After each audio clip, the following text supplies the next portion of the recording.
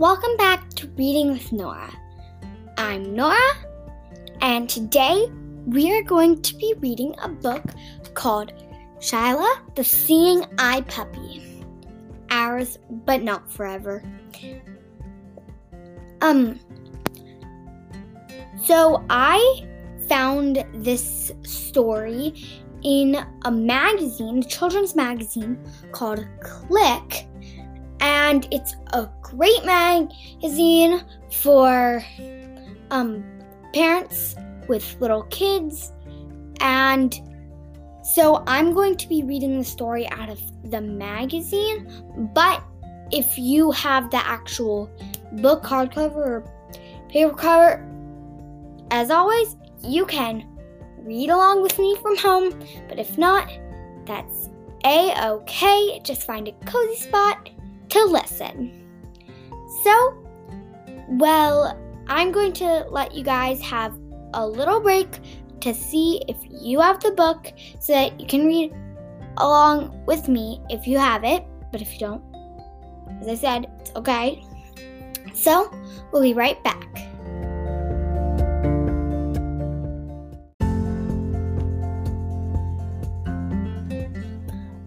Okay, welcome back from our break.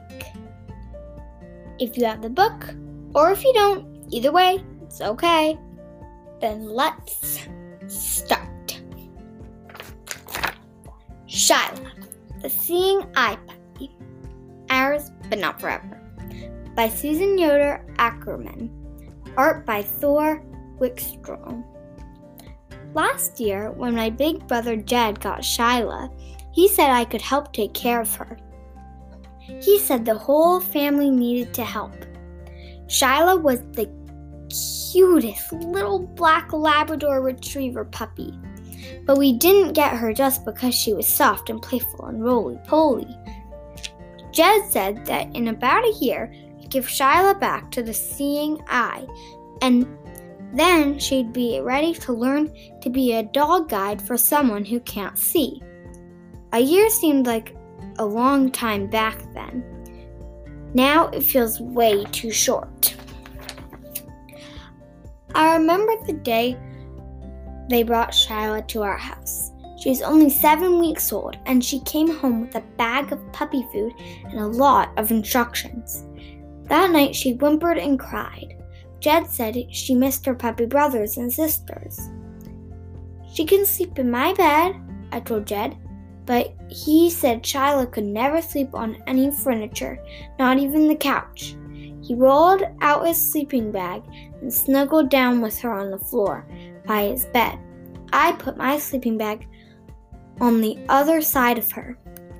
Remember, Courtney, everything we do for Shyla is because of the blind person she'll work for later, Jed said to me. He had his arm around Shyla and his eyes were closed. Funny how Jed is usually so shy, but he could talk forever about Shyla. If her blind person wakes up in the night and needs her, Shyla will have to be there on the floor by the bed.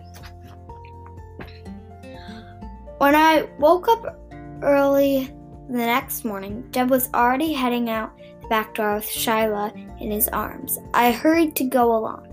Thought maybe we'd play in the yard before breakfast. But Jed said no. It wasn't playtime. Our puppy needed to learn to go to the bathroom outside. Jed brought her back in right away, saying, "Good dog." I did get to play with Shyla then, but we stayed in the kitchen behind the baby gates. Mom used to keep me safe when I was little. Everything was more fun with Shyla around. Even dinner time. Jed trained Shyla to lie on the floor near his left foot every time he ate. That's where the blind person will need her to be, he explained. Can I give her a rat? Just one ravioli? I asked. Never, he said. No table scraps, ever. There's so much to teach Shyla.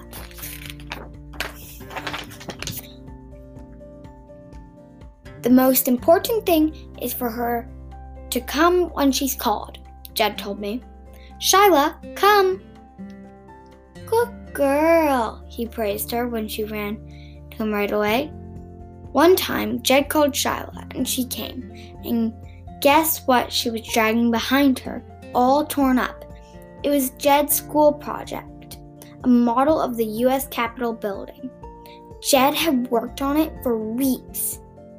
You know what Jed said to Shyla? Good girl. Good girl, I asked. She tore up your project. Yeah, said Jed, picking up the pieces with a frown on his face.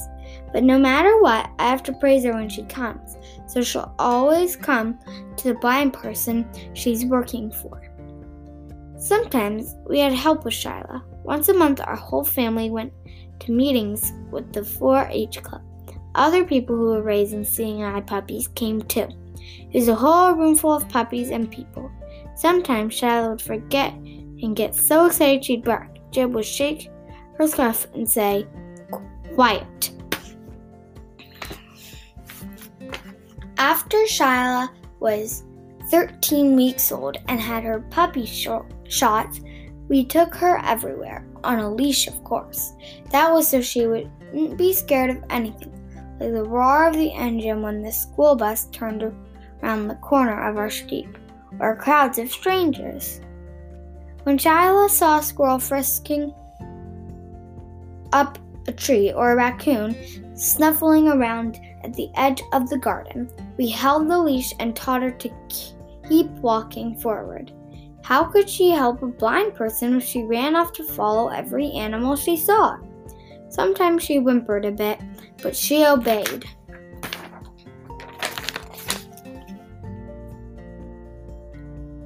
Jed said we had to show Shyla a lot of things to help her learn the difference between dangerous things and normal things.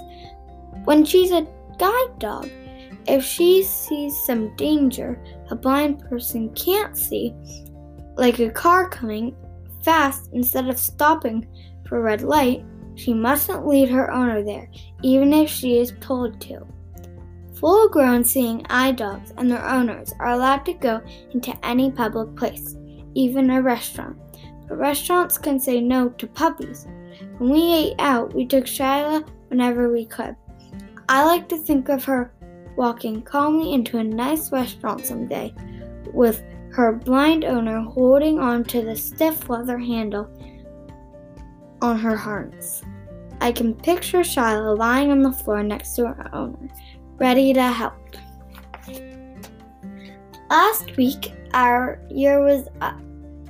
Shyla went back to the seeing eye. She was so big and brave. Mom said it was like she was going off to college. I saw tears in Jed's eyes when he didn't know I was looking. I don't think we'll ever see Shyla again. She needs to bond with the blind person, Jed says. You might get letters, though, from her new owner. But I've got to get my sleeping bag now. Jed says I can sleep on the floor tonight with him and the new puppy. Rafiki is a little golden retriever, and he's homesick for his littermates. He's so sweet and soft and fun to cuddle. Mom says when I'm 9, I'll be old enough to raise a seeing eye puppy myself. I can hardly wait.